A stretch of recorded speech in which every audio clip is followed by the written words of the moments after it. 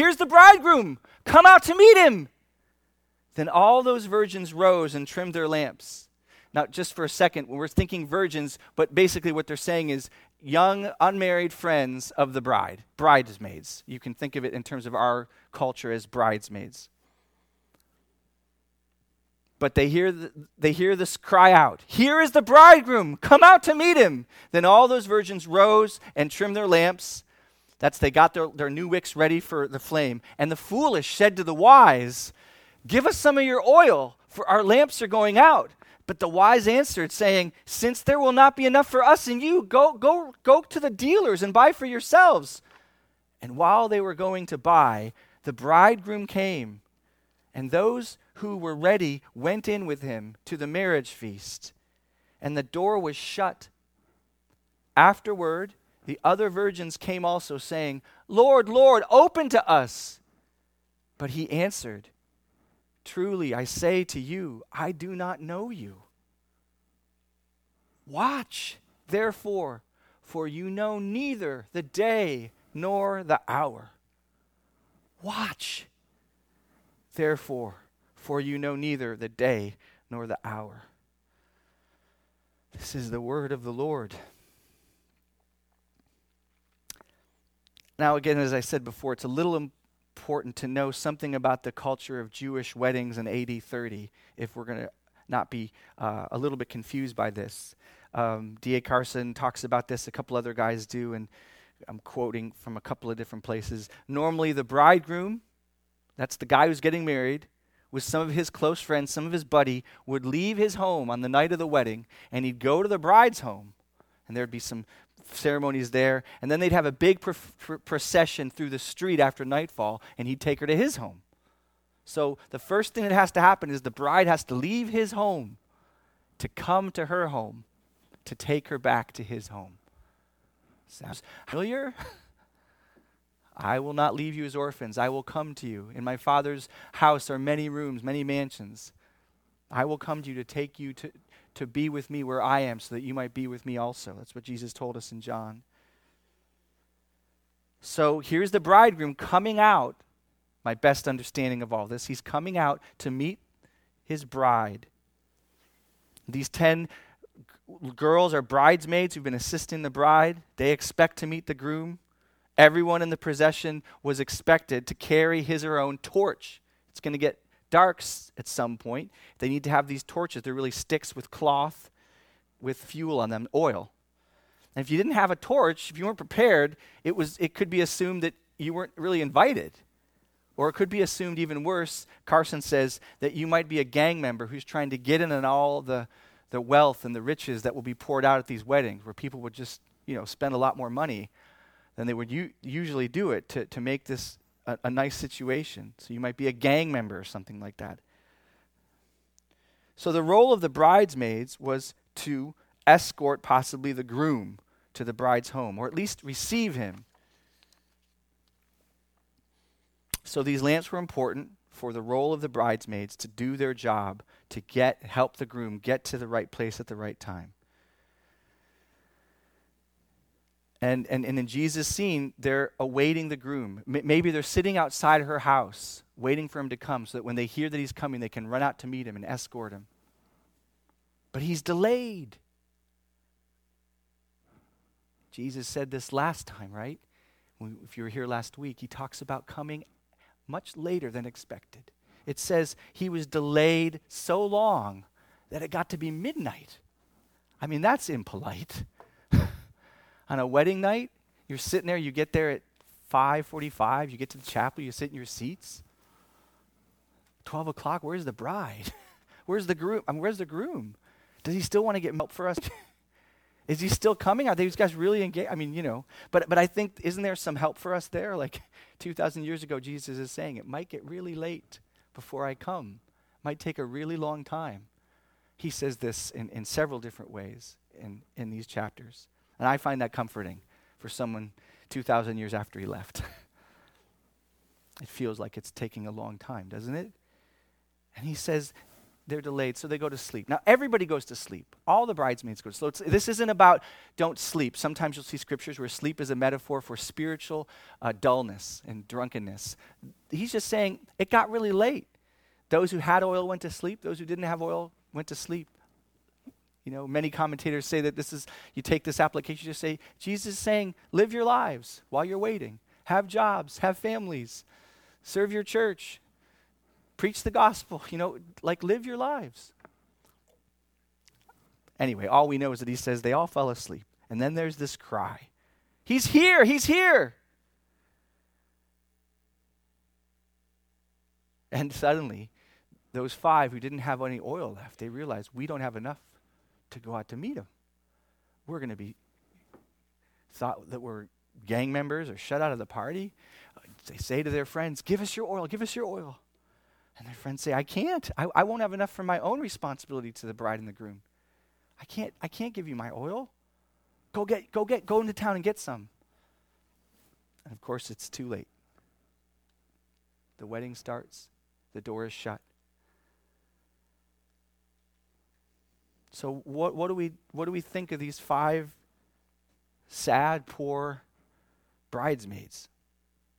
Well, the first thing we should see is that they were foolish. That's what Jesus tells us. They were foolish.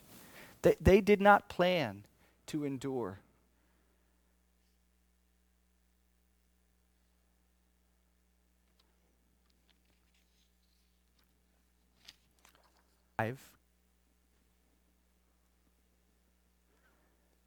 Only 5 can relight their torches because only 5 took the situation seriously. Now again, sometimes people get really caught in the minutiae of these parables and what are the 5? What's the oil? What, is this the rapture? Is this the blah, blah, blah, blah? Are 50% of the church going to be shown to be fraudulent when Jesus returns? I don't think it has to do with that. I think Jesus is just saying what he says at the end. This is a question of preparation and watching and sobriety. Only 5 could relight their torches because only 5 took the wedding seriously. The other 5 were foolish, and they did not take the wedding seriously. They did not take the groom seriously that he was coming. They did not take their role and responsibility for the occasion seriously. They knew where there was a wedding. They knew there was a coming, but in their hearts, they just didn't really take it seriously, and they were not prepared.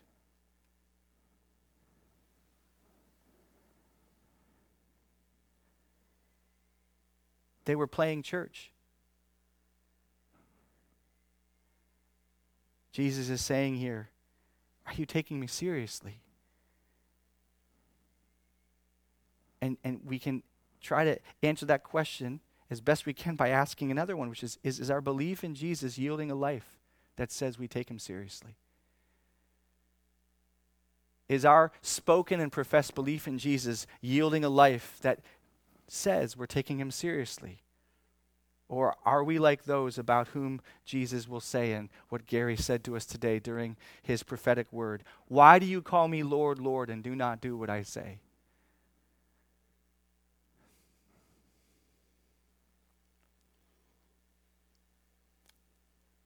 How do we look at Jesus when we wake up and we're called upon yet again to every day, as he says in his word, if we want to be his disciple, really, he's not joking, follow me, thus.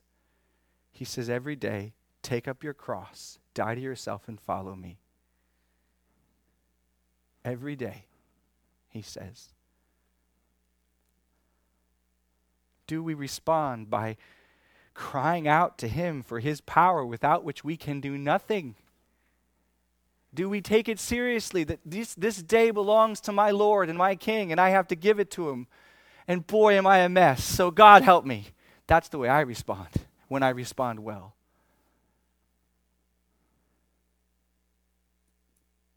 And he answers that prayer.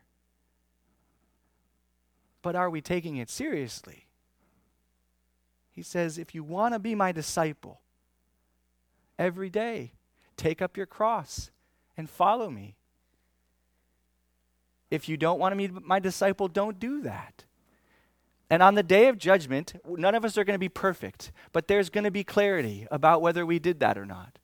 whether not perfectly, he knows we're not perfect, but whether our changed life heard those words of his and the Spirit worked over our lives to help us continue to try to give our lives to him and follow him seriously. Which means, I think for all of us, begging him for grace and mercy and power to do it. So does our unseen life outside this hour in this room, does our private heart testify to our public profession? Does the way we treat his word and the responsibility to pray testify? Does the way we treat our wives or our husbands or our sexuality if we're single? Does the way we treat our children or our parents? Does the way we treat our jobs, the example we give our coworkers? Does the way we treat our church family that we're all going to have to give an account for, not just me? This is not just my church, it's your church. Does the way we treat it, those people that Jesus bought with his blood, the way we treat the gifts he's given us, the opportunities he's made available to us to serve him, even here and out there, wherever you are, does the way we treat the lost around us, those close relationships, those brothers and sisters and mothers and fathers that call from us at least an example of integrity and a zeal for Jesus, that at some point they want to ask us, what's up with you? Even in their hearts, why don't you joke with me about our common relative and slam them when I slam them? Why, when that thing happened at the dinner and everybody got angry, why did you not get angry? Why did, when I ran out of money and was really in a crisis, did you help me? Or why, when I just wanted to borrow money because I'm living a life of, sloth, did you come into my life and say, hey, I want better for you than this? Peter says, live in such a way with Christ as Lord. You honor Christ as Lord in your heart, he says. First thing he says in 1 Peter 3:15, I believe it is, he says, always honor Christ, consecrate Christ as Lord in your heart. And then he says, so that you are ready to give an answer for the hope that lies within us. You honor Christ as Lord in such a way that people are asking about you in their hearts before their lips. And then you're ready to give an answer. Do so with gentleness. Do so with respect. But does that happen? Is that happening in our lives the way it should? Do all these things testify that we take seriously that Jesus is King who's coming back for his kingdom? Or is this parable speaking to us today to clean us because we're starting to veer towards the example of these foolish bridesmaids who acted like they were all excited for the celebration, but they took no responsibility? Are we like those in Matthew 7 who prophesy and do miracles in Jesus' name and have outward religious zeal and excitement that looks awesome? But Jesus says, man, this was a joke for you. Like, this was really just show. Like, there's hate you're ruled by. There's lust you're ruled by. There's laziness you're ruled by. There's religious show and unbelief and a riches that's way overboard. There's ease and the applause of men. There's unbelief. There's so much at the center of your heart that just says, I don't know you. We never knew each other. Away from me, you workers of lawlessness. I never knew you.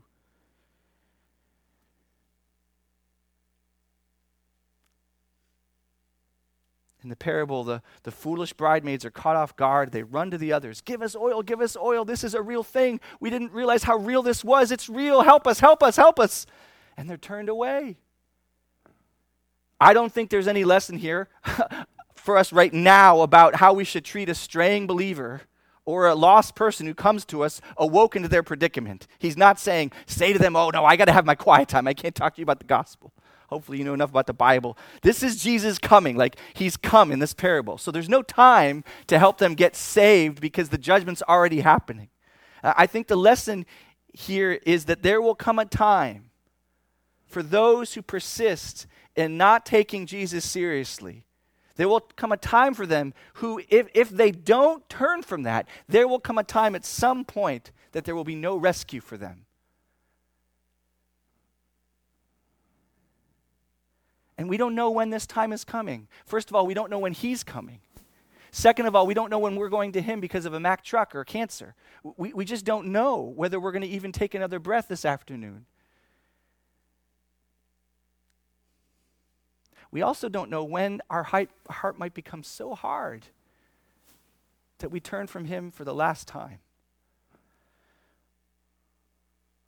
And Piper says this about this. What the wise virgins mean when they say in verse 9, there won't be enough oil for both of us, go buy your own oil, is this. We can't have faith for you and for us. We can't have an inner spiritual life for you and for us. We can't give you obedience and the faithful use of God's appointed means. If you neglect them in this life, we can desperate that for you. Each one bears his own load. So in desperation, the foolish virgins who wasted their lives ran for the impossible. They ran for the impossible. Instant end time obedience. Instant end time faith. So that's the point. This is the end. So today, while it is today, if you hear his voice, do not harden your hearts, because there will come a day when you won't be able to unharden your heart anymore, because he will be here, or you will be with him. Of course, as I said, we don't have to wait for the end times to see this important principle. A life of not taking Jesus seriously. Like, I'm not talking about we all struggle with sin. We all struggle with sin. But a life that really I just don't take him seriously. A life of playing church, but living in the hardness of heart and keeping him as a tool for our comfort, but not yielding to him or seeking to try to have our lives yield to him as our Lord. It is dangerous to do that all the time. You don't know, as I said, what the layers of even more hardness your current hardness will invite. So it's always dangerous to keep Jesus at bay, because we don't know if we have another day tomorrow.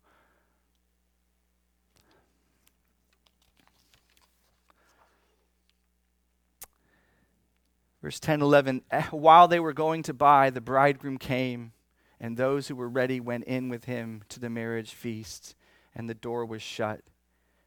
Afterward, the other virgins came also, saying, Lord, Lord, open to us. And the parable ends with these terrible words. But he answered, truly I say to you, I do not know you. Notice that Jesus doesn't say, I knew you once, but then I forgot about you. Or I gave up on you. I knew you, we were really close, and then I gave up on you. No, he says right from the start, there really wasn't any real relationship. It was show. Other people thought it was real. For a season, I've been deceived to think it was real, but it was show. You call me Lord, but I was never your Lord. Because those who, I'm their Lord, not perfectly, but they do what I say. They follow me.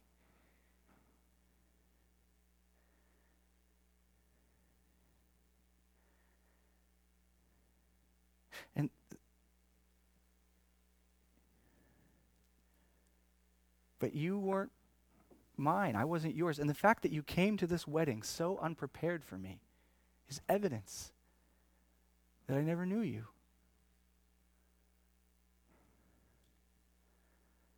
Now the parable closes with Jesus' own application. And this is really helpful because, like I said, folks try to figure out all kinds of things with this parable. What's the oil mean? Why don't we ever see the bride? Is the oil good deeds of the Holy Spirit? Is this, timing of the rapture being explained? I think those questions to try to read like more particulars. And by the way, I have a end times, like what I think is going to happen thing. I'm not saying there's anything wrong with that, but I think people who try to read into this parable, that kind of stuff, they're just missing the forest for the trees, because Jesus just tells us what this parable means. In verse 11, verse 13, he says, watch, therefore, you know neither the day nor the hour.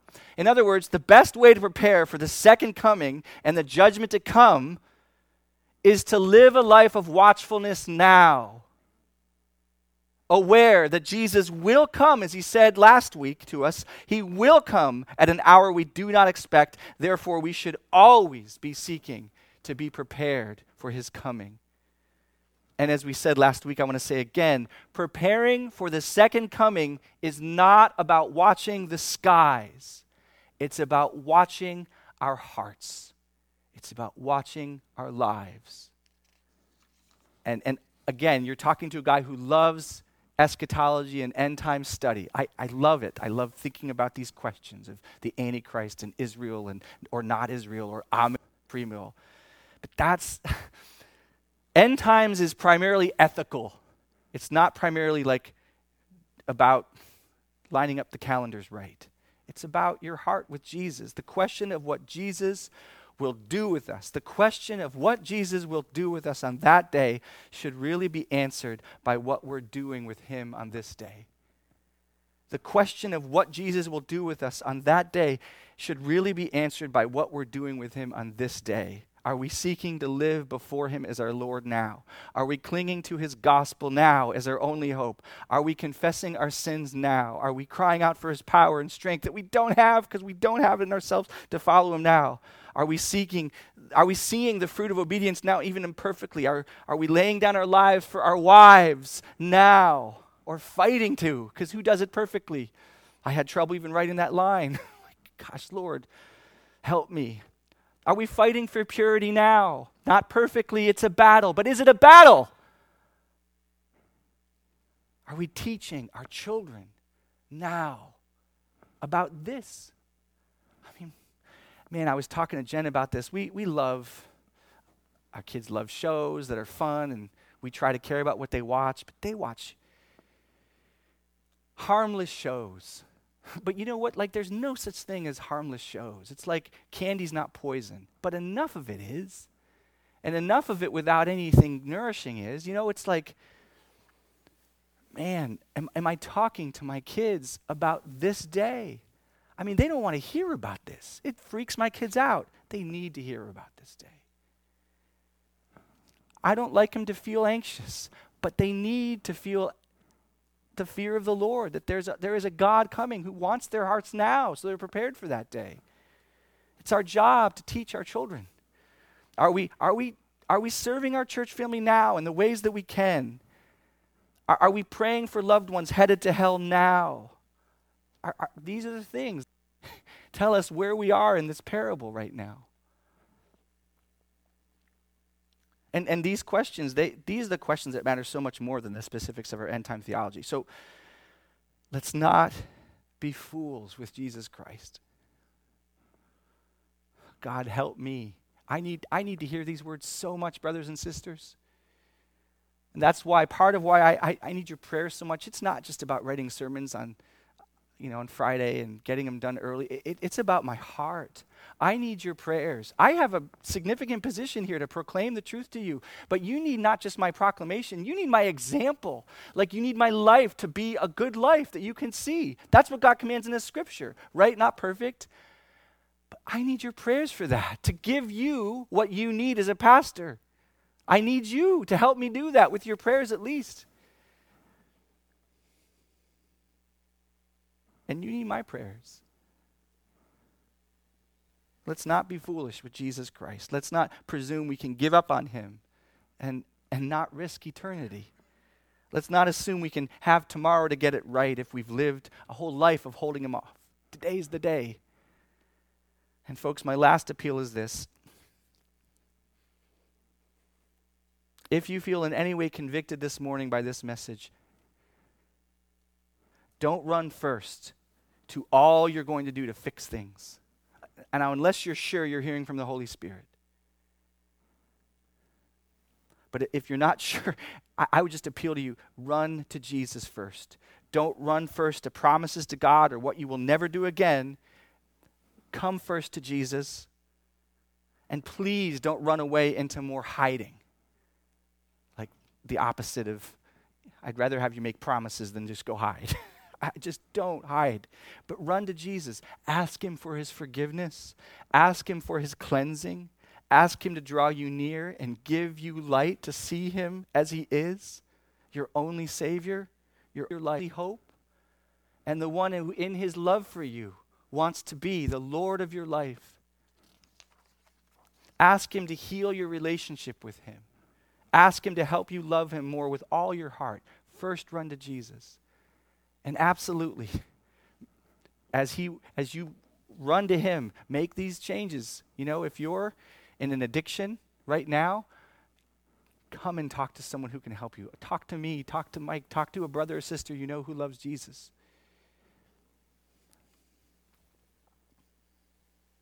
But start with him. Start with him. So let's take some time right now to run to Jesus for ourselves, that our hearts would be tender towards him strength to be yielded towards him. And let's bring loved ones that we know need him, who are not prepared for this day. Like there's no question they're not prepared for this day. Let's bring them to him right now in prayer. And we'll close with that. Would you please go to him in prayer now? And I'll ask the band to come up.